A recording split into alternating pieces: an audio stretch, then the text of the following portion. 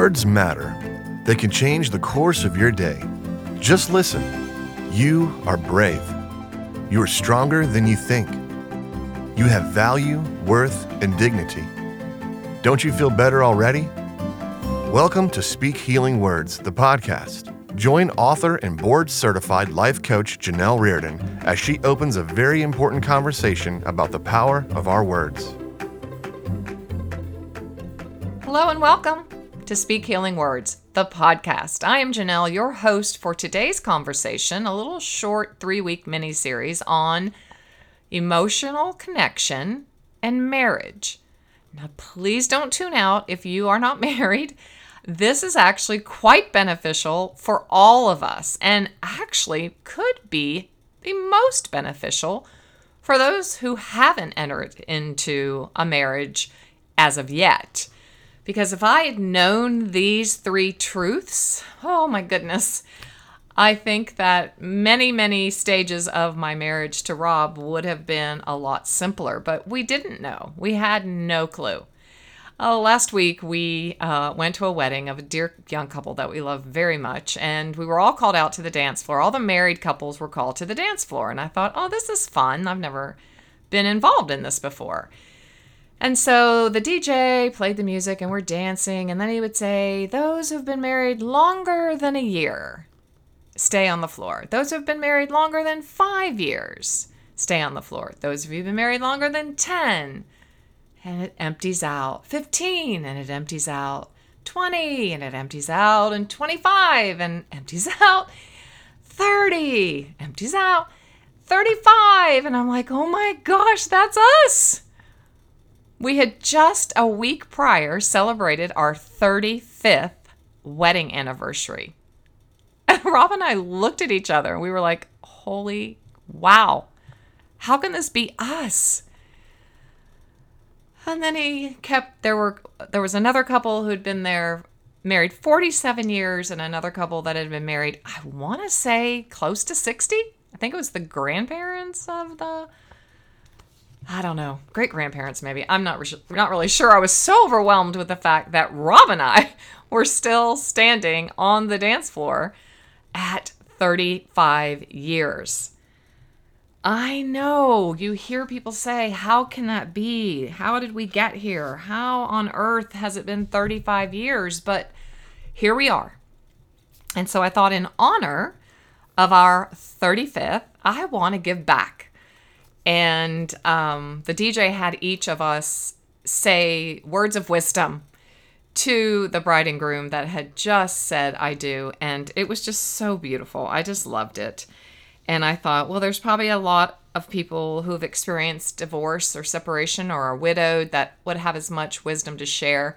But I thought it was a cute little exercise. And I felt very, very honored and felt very grateful that Rob and I had weathered the storms, so many storms, to have been still standing there that Friday night. Oh my goodness. So here we are. One of the fundamental truths that I think 35 years of marriage have taught me, that have also taught Rob as well. We've talked a lot about this on our anniversary weekend, sitting under our beach umbrella, because you know that's my favorite place to be. And we realized that, yes, number one, first and foremost, our shared faith in Christ, our shared belief system in our faith is definitely the primary foundation of the reason we are still together, and that we're actually happy and fulfilled in our relationship is our shared faith. As I wrote in my very first book, that Rock Solid Families, How to Transform an Ordinary Home into a Fortress of Faith, I wrote it as a 30-year-old babe, I guess. And now I go, what was I thinking? But in that very first chapter of that book, I talk about one of the 12 tenets of a successful rock-solid relationship and rock-solid family is vision. Without vision, a people perish. We perish. You have to have vision. for what you want for your future, what you want for your family's future, and what you want for your marital future. And Rob and I spent a great deal of time really talking about that. And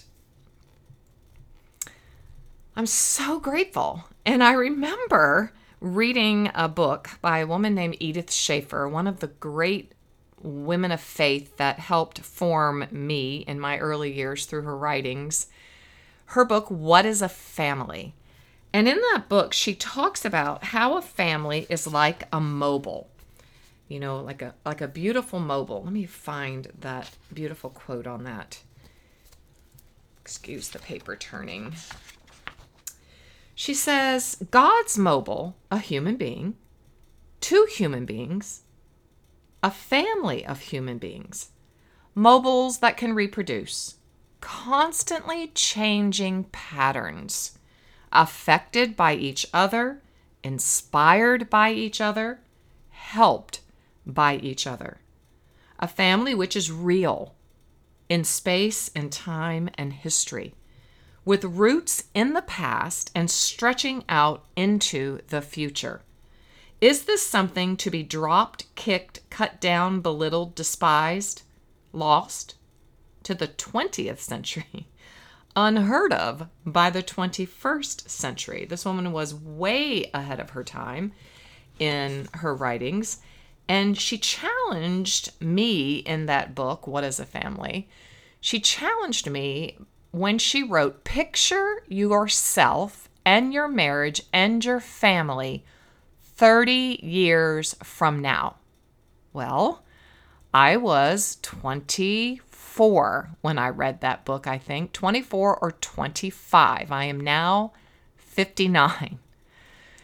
So, what I pictured then, she said, picture yourself 30 years from now at a family reunion where siblings and cousins and aunts and uncles are gathering. Picture that. Well, at the time, that was really, it was somewhat difficult for me, having grown up in the home of an alcoholic father, as you know, we did not spend a lot of time with extended family. I didn't live near grandparents. I remember visiting my paternal grandparents, grandmother, step-grandfather in Pennsylvania, but my maternal grandparents lived in Wisconsin, and the last time I saw them, I was 12. And then I did see my grandmother for a very short time with my oldest daughter when she was about 15, 16 months, so I would have been about 27, I guess. But we didn't spend time growing up with grandparents or aunts and uncles and cousins. And so for me, one of the greatest desires that I had was that my children would have that. And it just so happens that this weekend, as I am sitting here talking to you, our three children are all together in St. Louis at my twin daughter's home, Brooke and Aaron. And my son and his wife drove from Kansas, and my older daughter, who lives in Uruguay, South America, was actually doing some conferences and teaching on the West Coast. So she flew into St. Louis, and all three of them are together as we speak with my beautiful grand pups, Midas and Rosie. And so I can't even begin to express the joy that I feel inside of my heart that they made such an effort to be together. It's been 2 years since they've seen each other as siblings all together with their mates and partners. And it's just so exciting to me, and I'm so happy. And, I feel like that's a fulfillment of that vision that Edith Schaefer challenged me to so long ago. So I want to ask you today, what do you see in your future? Maybe you're newly married. Maybe you're single. Maybe you have been married for 20 years. Maybe you're in the 7-year itch.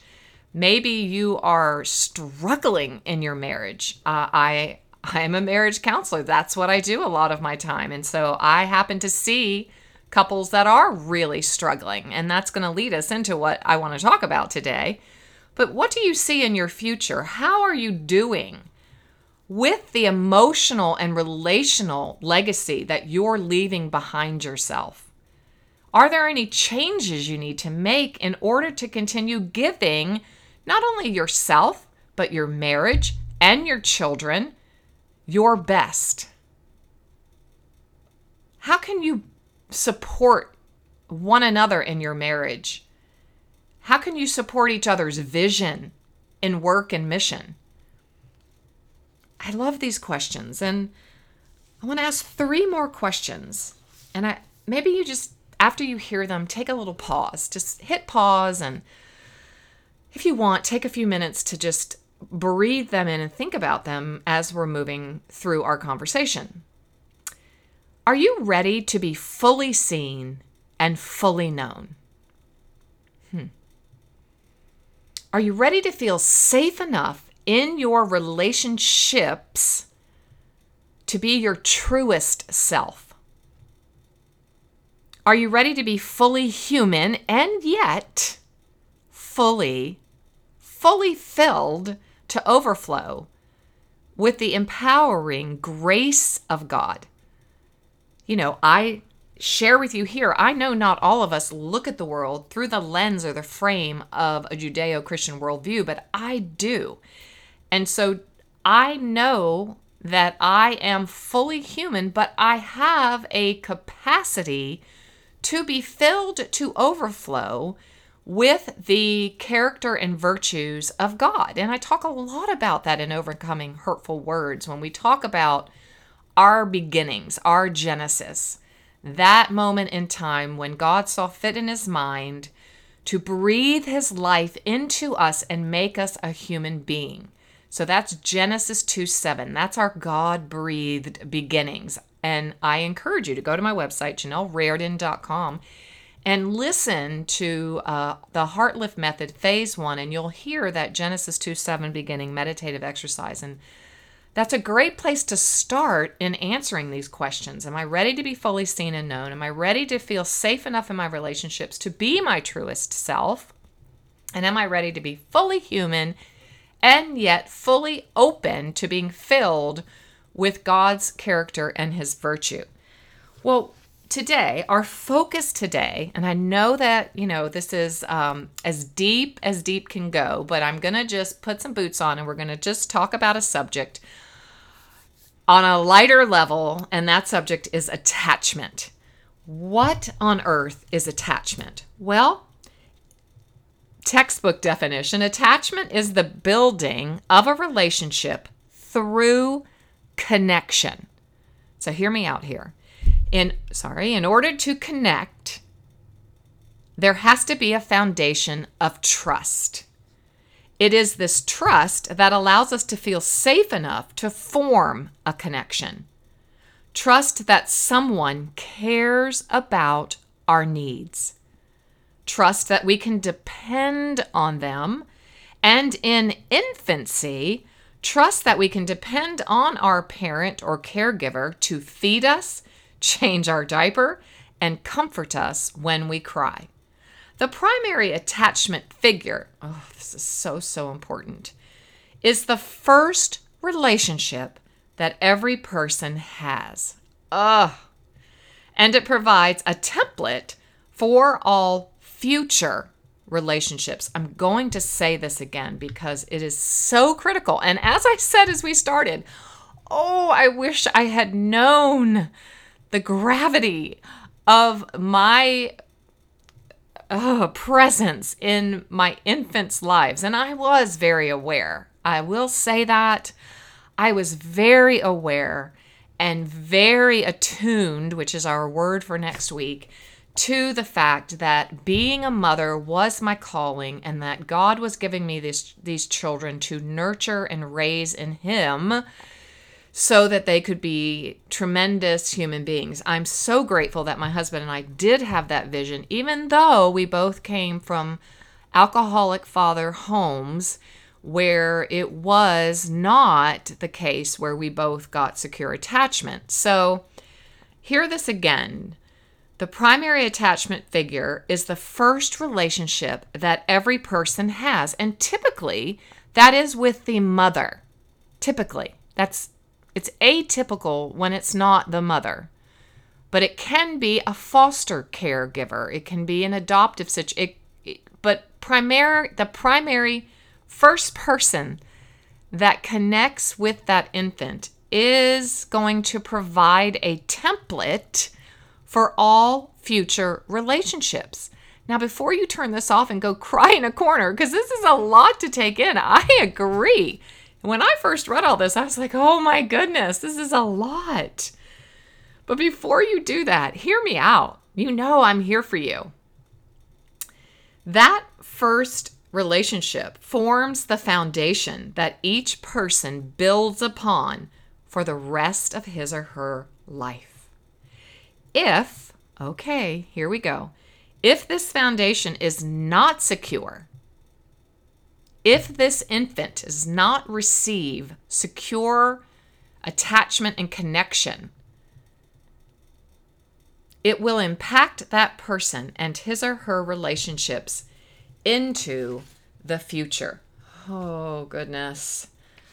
I want to be so honest with you that I actually did not have this revelation of attachment theory, even through my master's course in my early 50s, mid 50s.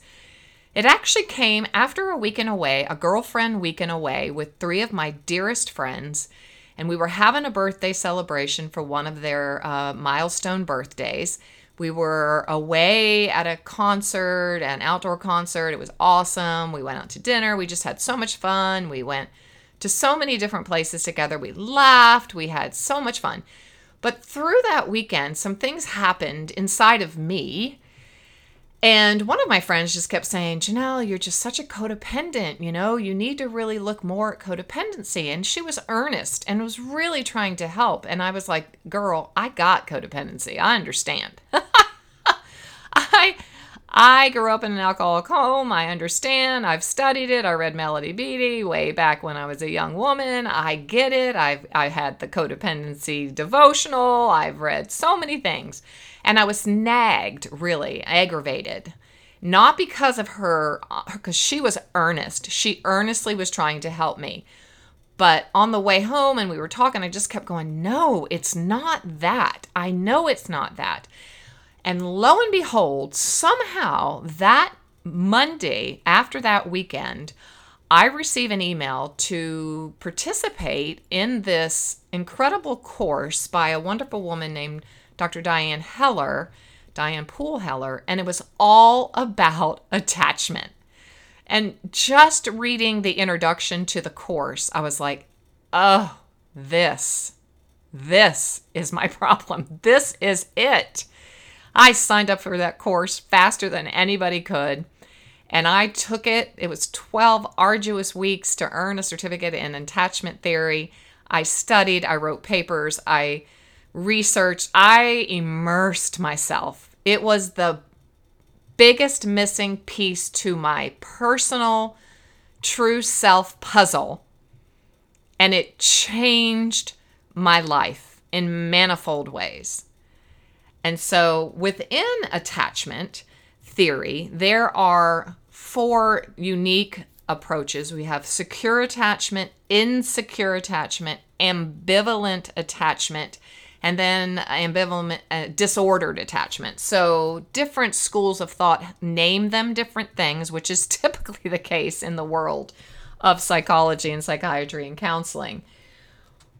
But so I took a little test, and I will put that test up for you over on our Facebook page so that you can actually take this and understand.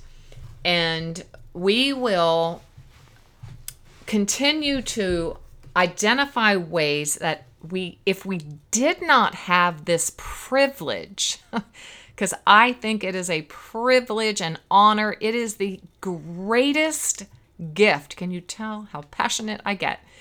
The greatest gift that we can be given by our parents, particularly our mother, because she is our primary caregiver. She holds us in her womb. She holds us at her breast. She holds us and feeds us. She responds when we cry. those early days, when our little attacher is developing, it's such a gift. And I will pound the table. I will speak to as many families and women and people as I can to say, please, please pay attention and give your child this beautiful gift of secure attachment. The latest research in neurobiology, which we talk a lot about here, shows that emotional safety is one of the most important aspects of a satisfying connection in a loving relationship. So that's why we're starting here. Emotional connection is the rudiment. It's one of the most important aspects of having meaningful personal relationships. We need to feel safe before we're able to be vulnerable. And as the brilliant Brené Brown reminds us, vulnerability is the birthplace of love, belonging, joy, courage, accountability, empathy, and authenticity. Some people get turned off by the idea of prioritizing safety in their relationship because they equate a safe relationship with a boring one. But it turns out that the secure relationship we all long for, right, is cultivated best when we feel safe. So today is about secure attachment, yes. But the deeper undercurrent in attachment is feeling safe with a person. And I will go as far as saying feeling safe with ourselves. I've talked about this in episodes prior, that personality is how we show up for life. It's how we've learned to manage life. It's our coping, our defense mechanisms, it's our strategies for survival. Our true self, our essence, is that God-breathed self, that one that prior to our family of origin, prior to life or coaches or teachers or whoever shaped and formed us throughout our life, our true self, our essence, is who we really are. But because we are humans, we are a little less apt to show our true essence, be our true self, all of our true self, the good, the bad, and the ugly, unless we feel safe.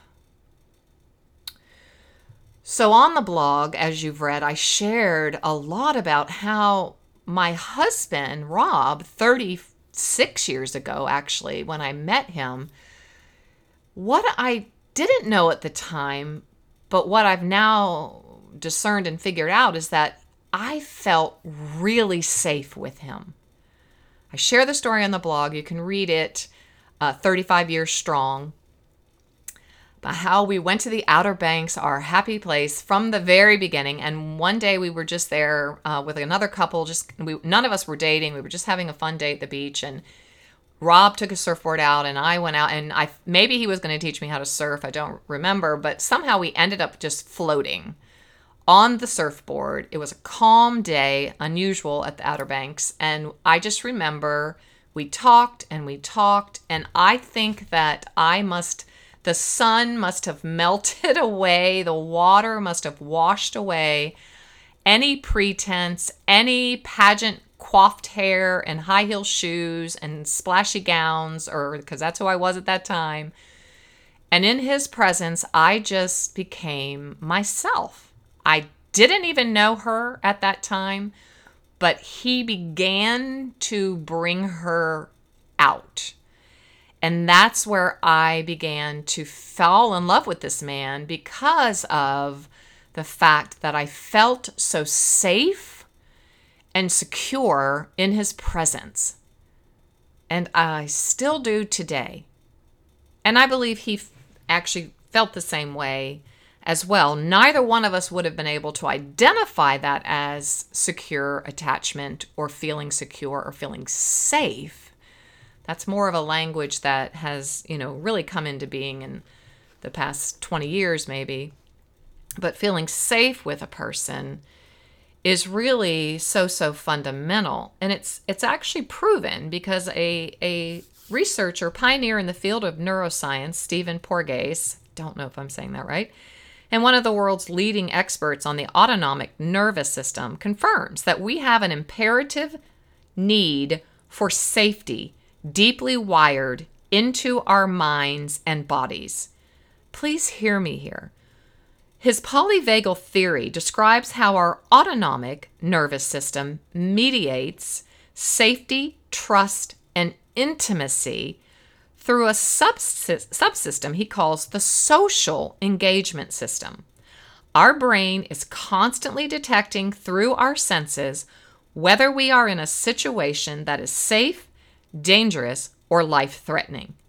When our body and mind experience safety, like I did floating on that surfboard 36 years ago, our social engagement system enables us to collaborate, listen, empathize, and connect, as well as be creative, innovative, and bold in our thinking and ideas.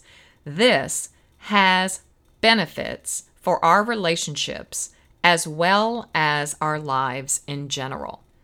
Now, this beautiful article I'm reading that I'll post, the author writes, most couples that he sees in his practice aren't dealing with life-threatening situations, but instead, and maybe you'll identify here, and I absolutely, these are the clients that I see, instead of navigating chronic relationship disconnection, tension, defensiveness, or irritability that signals danger to their senses, which ultimately takes a toll on their relationship. Okay, I read that wrong.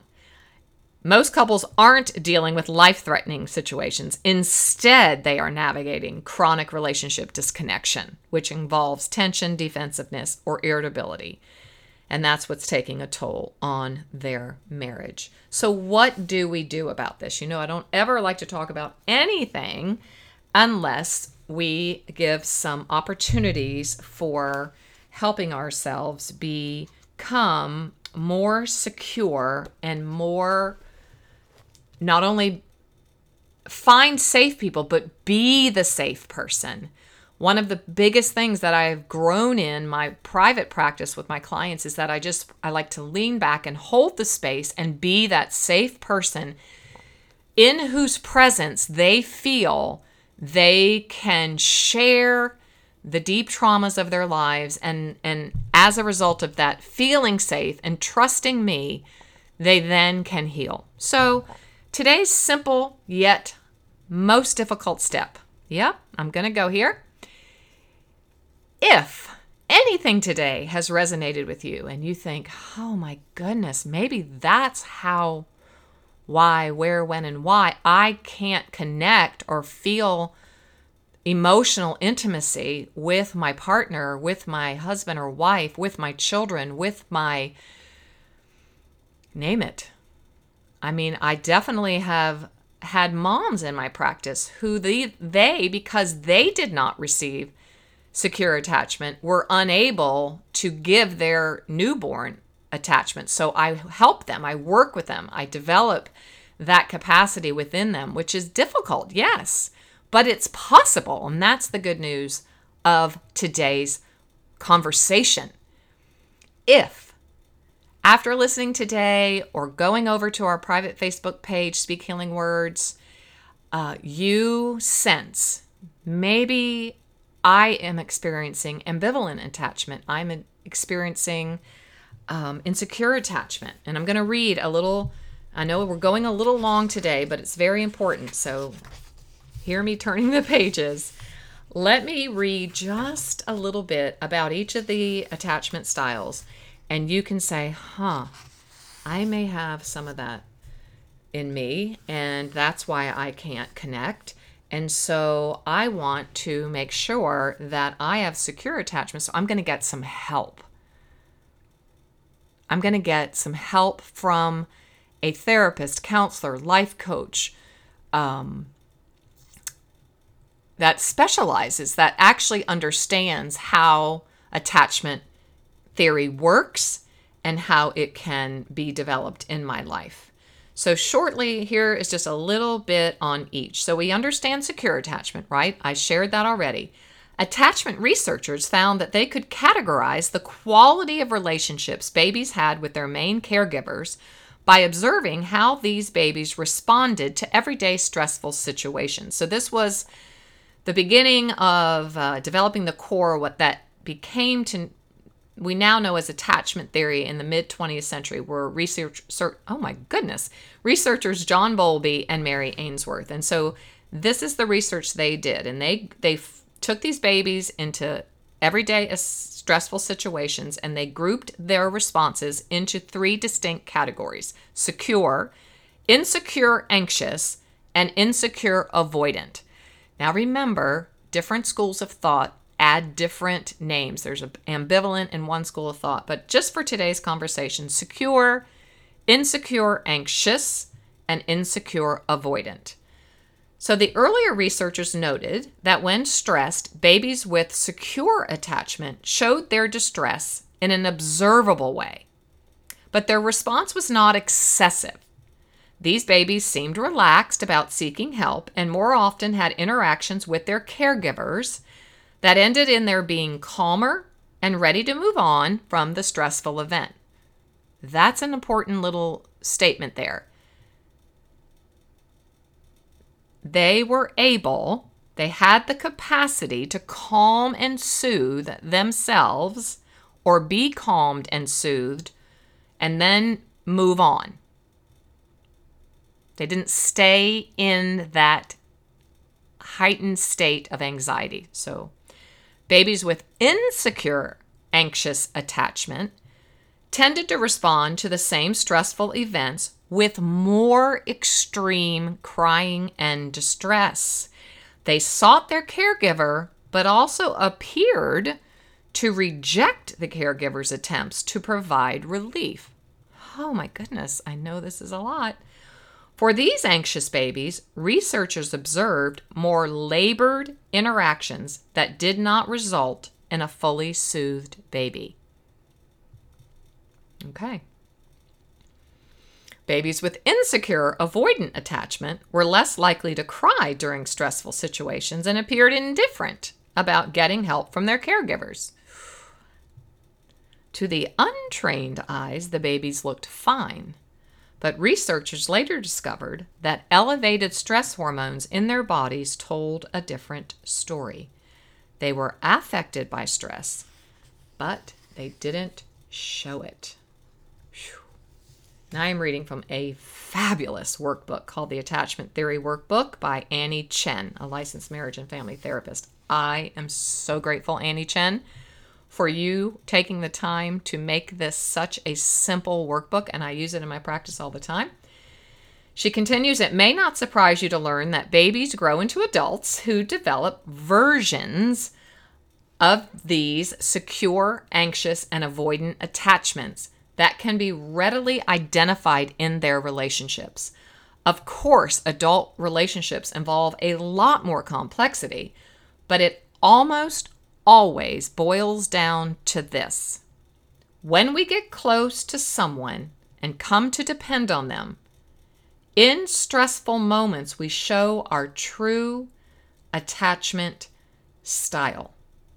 A fully accurate assessment of your attachment style is more complicated than this, but if you think about your closest relationships, you can probably get a basic sense of it. Think about close relationships you've had with romantic partners or in long-term friendships. In the course of those relationships, you're likely encountered a variety of stressors. During those stressful times, if you've typically expect that you can count on your relationship partners for help and comfort, then you are secure. You have a secure attachment style. But let's say you encounter stress and don't have this natural expectation of safety and support. Maybe you aren't sure your relationship partners will help you, and you don't feel as if you can count on them to be there for the way you need them to be. If you've developed an insecure style, either anxious or avoidant, you are more likely to fear either being abandoned or being overwhelmed by another person. As a result, you are less likely to engage in a way that makes you feel better. Boy, I could just go on and on, but that is enough for today. That's a lot. So maybe something you've heard today, you've recognized how you respond in a stressful situation. Do you pull away from someone? Do you avoid? Do you feel numb? Do you feel overpowered? Or do you feel secure, as if I am definitely know that I'm okay, even though I'm in a stressful situation? So I hope today has just been a primer, an introduction. Perhaps I can save you some time in wondering, oh, that's what it is. It's attachment. And attachment theory and attachment work is a very big part of my private practice. And I have of late, since becoming a certified practitioner in aroma freedom techniques, seen leaps and bounds of growth in my clients who suffer with insecure attachments just by the beautiful techniques and the beautiful work of aroma freedom. So if you want more information, the beauty of FaceTime, the beauty of Skype, the beauty of Zoom is that we can work together no matter where you are in this world, and I look forward to that. May you be blessed today. May you be taking the very first steps towards having secure attachment in your life, because trust me, when you do, your relationships with yourself, with your spouse, with your partner, with your family members, with everyone in your life is so much better. That's what I have for today. Follow me over on Facebook at Speak Healing Words, the community, or on Instagram. And if you would be so kind today and you have gotten anything from this podcast, would you please leave a review? I'd be so grateful.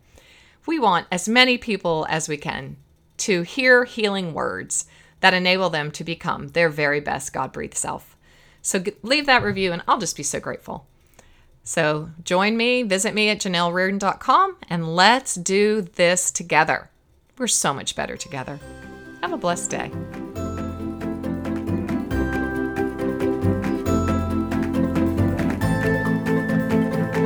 Thanks for listening today. It was great having you here. For even more great content and conversation, please join the Speak Healing Words community at JanelleReardon.com.